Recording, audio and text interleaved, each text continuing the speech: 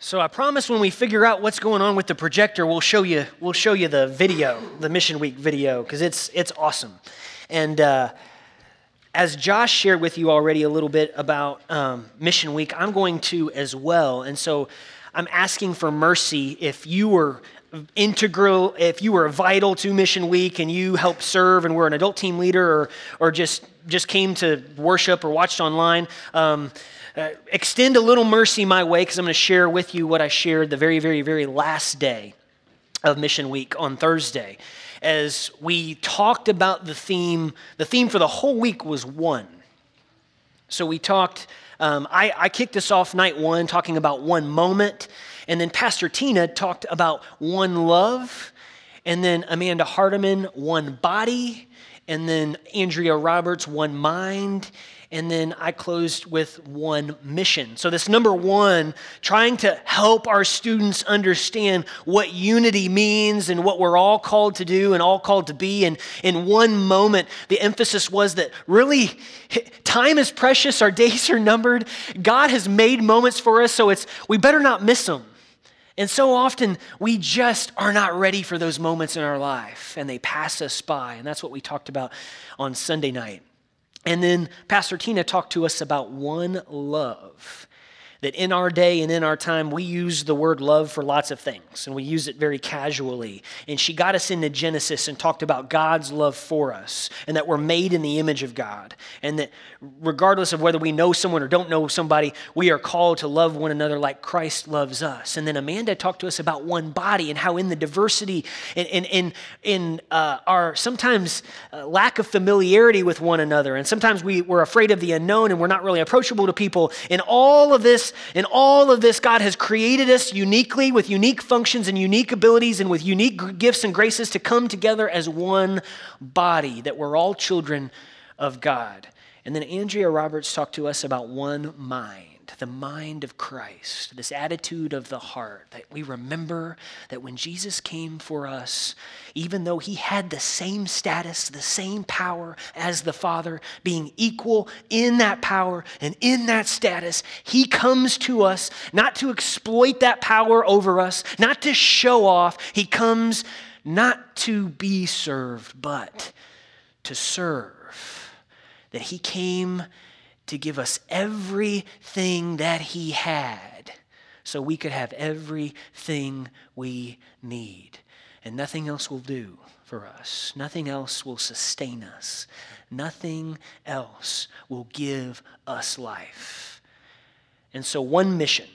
And I was just reflecting this week, and I need to be reminded about our mission. And I think you do too. And our students, for the first time, some of them are just trying to understand for the first time what our mission is, because it's one and the same mission that we have. We all have the same mission.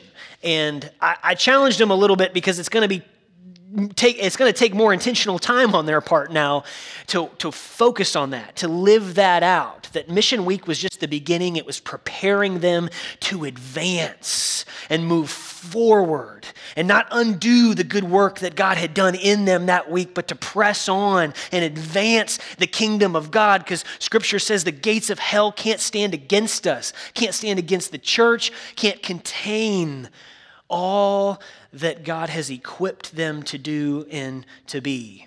And so we need to be reminded about what that mission is. And it's important for clarity. Because I don't know about you, but I know there are a lot of competing voices in my life. Hear a lot of noise in my life from everywhere. So many voices at home, at work, here, media. Just think about all the voices that we hear in a day, competing and vying for our attention, for our allegiance. It's easy to get distracted and disoriented about what our mission is, because everyone wants us to follow them and to sign up with what they're about. So many voices. And it's easy to get to get the message wrong or the mission wrong in communication, or we think the objective is one thing and it's another thing. And we've seen how the game of telephone works. Like I remember when I was in first grade, Mrs. Whiter's class, the line leader would get a message and that person would have to pass it back till it got to the very end, and then the message was very different at the back of the line than what the teacher actually instructed us to do. And it can be that way with trying to understand and grasp what our mission is. Or we have competing objectives. We get the objective wrong. We've seen disastrous battles throughout history just end in utter ruin and utter failure because people weren't lined up with the mission. Everyone had a different understanding as to what it is that they were doing. There's this famous expedition, one of the famous the beginning of the end for a famous general, Napoleon. Guy with an extraordinary ego. In 1812, he assembles the greatest army ever to advance, ever to be put together on the planet. He assembles over 600,000 men, over almost 200,000 horses to march into Russia only to die in winter. Because you run out of provisions pretty quick when you got to keep up with the needs of what everybody's got to eat and what the horses need to eat. And it's like, what? There was confusion. How is this supposed to work? How are we supposed to survive this? There was miscommunication on the mission. There wasn't common understanding. There wasn't clarity about what the objective was. And I think a lot of missions fail because of the filter that we're using. We all have a filter that we engage with reality. Like the filters on our cameras, there's a filter that we have. And for some of us, that filter is comparison. That we experience life and we compare like what we have in our experiences and our attitudes and what we're doing with other people. And that creates some resentment sometimes. We can get jealous, we can get angry, and we're not measuring up. But we can also play comparison with components of our life, the way in which we compartmentalize our life. And we have it going on, and we're doing pretty well at work maybe. And because we're doing so well at work, we sometimes rationalize and give ourselves license to let another part of our life go. Or vice versa. We're doing pretty well at home, like we've been really responsible with the kids. We've been helping out our spouse. We've been really good there. And sometimes in comparison, because we're doing so well there, well, I can let this kind of go at work. I can do, sometimes even within our own bodies, within our own lives, we compartmentalize things in our own life to let go of the one mission that we're all called to let go of. There's some sort of filter that we use. For some of us, that filter is pride. We can't get out of our own way. And we view the world as if it revolves around us and our needs and our wants. And that's a filter of pride. And whatever our filter is, if it's comparison, if it's pride, we can't live out our mission that we're called to through those filters. And Josh just said it earlier. The filter that we need, the filter that we have to keep coming back to is God's word. It's what God says about us. We have to allow God's word to shape reality and shape the way we see other people, shape our actions, shape the way we see the world. We have to have a filter that is the filter of God's word if we're going to live into the mission. Because in order for us to even understand what our mission is, we need that filter. And for many of us, even as adults, we kind of forget. We get complacent, we get lazy, we forget what the mission is. And some of us need that lyric that we just sang to wake up. Some of us need revival in our own lives. And as a church, we constantly need to be paying attention to the new ways the Holy Spirit is showing up and leading us and directing us to live out our one mission. There were two very famous men in church history. Augustine, some of you might know him as St. Augustine.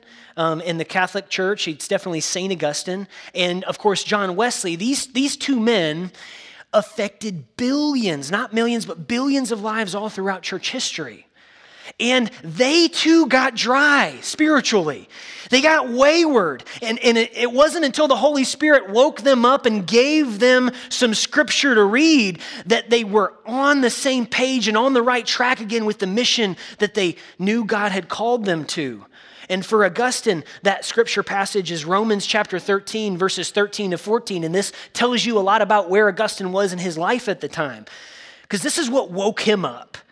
Let us behave decently as in daytime, not in carousing and drunkenness, not in sexual immorality and debauchery, not in dissension and jealousy. Rather, clothe yourselves with the Lord Jesus Christ and do not think how to gratify the desires of the flesh. The filter that Augustine had used to live his life was a filter of lust.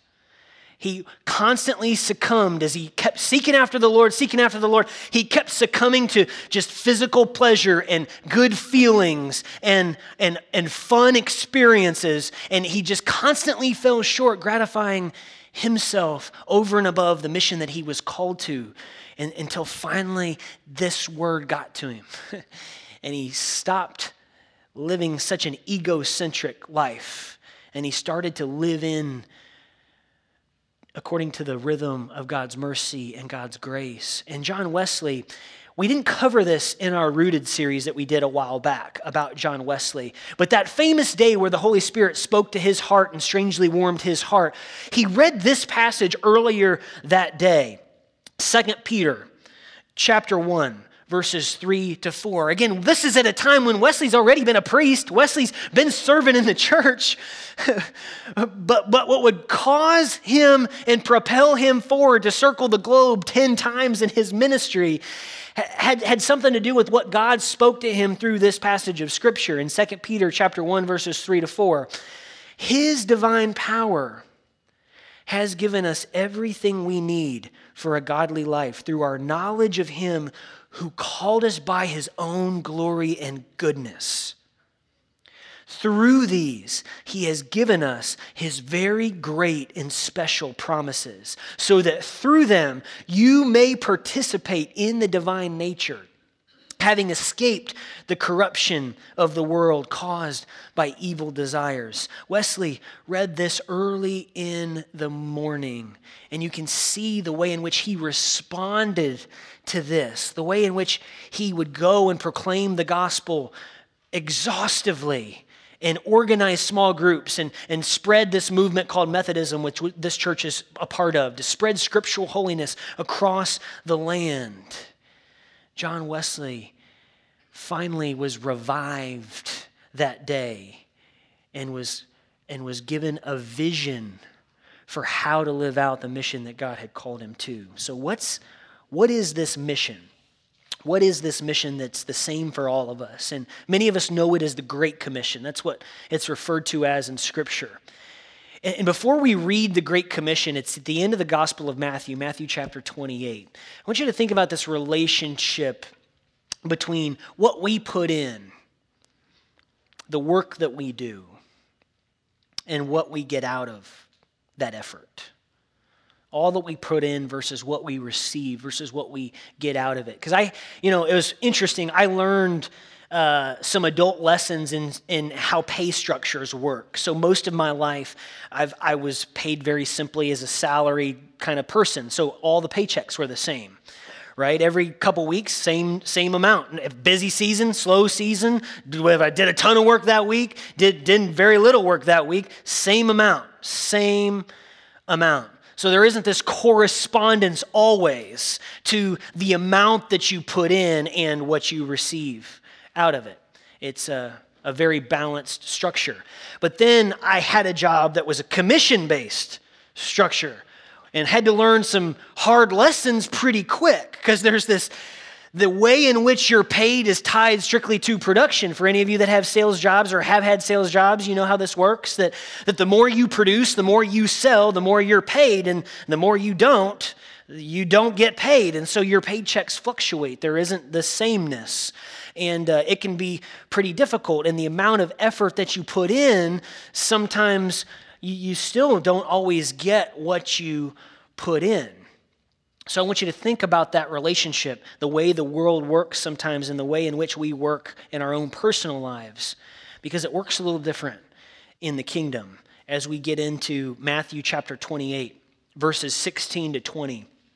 So this is how the part that we know as the Great Commission begins. Then the 11 disciples went to Galilee, to the mountain where Jesus had told them to go. When they saw him, they worshiped him. But some doubted. That's interesting. Right before we get to the part of this passage that's the Great Commission, they go, they're obedient to find Jesus, but some doubted. And I think some of us are resistant and reluctant and don't think we can live into the mission that God has given all of us because we're not qualified or we're afraid or that's not our job or we've got a lot of questions and doubts. And Jesus here invites his disciples with their doubt, with their questions to come to the mountain and worship. And that it's never too late as long as there's breath in our lungs to come. We remember that thief on the cross who, as far as we know, lived most of his life far from God, as far as we know. And then right at the end, he looked at Jesus dying next to him and understood that he was who he said he was and who his followers said he was. And Jesus sees that man and understands and acknowledges that man had faith and says, today I will be with you, you will be with me in paradise, even though it took his whole life to get to that place. As far as we know, he wasted the rest of his life, but right at the very, very end, Jesus says that man is with him in paradise. But 11 disciples come. 11 disciples went to Galilee, so it's never too late as long as there's breath in our lungs. But 11 disciples, not 12, came because for one, time ran out. One gave up the fight. One gave up the mission. One chose to betray Jesus. One was putting in and expecting to get something else out of the deal, and he wasn't getting what he wanted, so he gave up on the mission. And what he wanted was so much less than what Jesus had to give. And please, I think we're challenged in that to never desire anything less, for anything less than all of what God wants to give us. And Judas desired so much less. As we get into this part now that's called the Great Commission, then Jesus came to them and said, all authority in heaven and on earth has been given to me. Therefore, go and make disciples of all nations, baptizing them in the name of the Father, in the name of the Son, and of the Holy Spirit, and teaching them to obey everything I have commanded you. And surely I am with you always to the very end of the age. So the mission for us is to go make disciples of Jesus Christ. And I think there's a resistance in many of our spirits to this, again, because we don't feel qualified or we're afraid or I can't teach so good. So how am I supposed to, in all my insecurity and feelings of inadequacy, do this? And we can get stuck in our questions and uncertainty about how we do this exactly. And I would say to your suspicions and to your doubts about yourself, if you doubt that you can do this, if God didn't say I'm with you, then yeah, I'd say forget the mission. You're doomed. If God didn't say I'm go before you, I'm going to be with you always to the very, very, very end, then we would be done. The mission would never ever get off the ground. But this is what God says he's going to do. God says he's going to do immeasurably more than all we ask or imagine, according to his power that is at work within us. That's what God says he's going to do through us. In the midst of our feelings and in the midst of sometimes our wanting to resist, God says, I'm going to do immeasurably more than all we ask or imagine, according to his power that is at work within us. So not only are you going to do more than you ever thought you could do, you're going to receive more than you ever put in.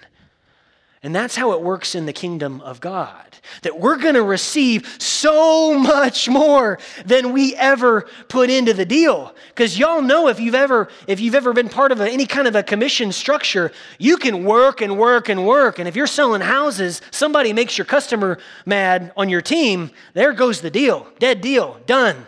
Or the survey shows the house is too close to the road. You've worked and worked, you've put in all the time, you're expecting to get paid, and now all of a sudden that's gone. And so many of our plans, so much of our lives and our work is that way. And the world constantly teaches us that life is unfair. The world constantly disappoints us and will always let you down. You may get what you put in the deal, but you probably won't. You'll probably get less. But with God, who promises to be with us always, we will do and receive more than we can ever comprehend, the more than we can ever understand. And the beauty and the mystery of this mission that we're called to is that God's glory will be found in your weakness because of your willingness to go. God's glory will be found in your weakness because of your willingness to go make disciples of Jesus Christ. It will be found because of your willingness to go into hard situations and endure faithfully. God's glory will be found in your weakness because of your willingness to go and face giants that need to be slayed. Giants like fear and anxiety and depression and sin and evil. God's glory will be found in your weakness because of your willingness to go across Division Street and rescue the dying and rescue the perishing. So we all have this one mission. And my prayer is for myself and for you and for us as a church to constantly ask God for revival and help us, God, live according to this mission. Give us all in the unique ways that we're gifted and graced with all kinds of abilities. Give us a unique vision as to how I can live out this mission, Lord. Because when we go, it's our willingness to go. We can never allow our limitations or our weaknesses hinder this message and this mission. It's no excuse for us because of what God says to us, that our limitations, our weaknesses, these problems that we seem to have are what God's going to use to show others his glory. You know, Paul, we've talked about this passage before. It's such a powerful passage. The Apostle Paul tried to pray away his weaknesses. He tried to pray away one in particular. He says, 3 times I pleaded with the Lord, take it away from me. But God said to me, my grace is sufficient for you, for my power is made perfect in weakness. I know we've studied this scripture before. Therefore, I will boast all the more gladly. I will boast all the more gladly about my weaknesses, so that Christ's power may rest on me. That is why, for Christ's sake, I delight in weaknesses and insults and hardships, disappointments and persecutions and difficulties, all of it. For when I am weak, then I am strong. How is God calling you to live out this mission? And may that be our prayer today, this week, going forward. God, give me a vision. Give me a vision. And renew and refresh and revive this focus in my life to make disciples of Jesus Christ. Will you please pray with me? Holy God, we're so thankful for your word. We're so thankful for your gospel of this good news that every person needs, Lord. That you are the way, you are the truth, you are the life. You love us. You love each and every one of us more than we can ever love. More than a father can even love a son, more than a mom can love a daughter. You love us more, and we're thankful. And God, help us. Give us your power. Help us stay focused on the mission in the midst of all the voices in our lives that are vying for our allegiance, that are trying to distract us, Lord. Help us stay focused. And it is in the word of this psalmist that we lift up, Psalm 46. God is our refuge and strength, an ever-present help in trouble. Therefore we will not fear, though the earth give way and the mountains fall into the heart of the sea, though its waters roar and foam and the mountains quake with their surging. He says, be still and know that I am God. I will be exalted among the nations. I will be exalted in the earth. The Lord Almighty is with us. The God of Jacob is our fortress. Amen.